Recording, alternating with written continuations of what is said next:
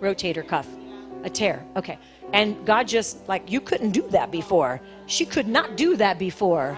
I thank you, Lord, for her throat right now. You said some kind of a pulling or something, but I command that to go right now. Shrivel up and die. Shrivel up and die. You don't get to stay. I command it to leave right now. Loosen from her right now in Jesus' name.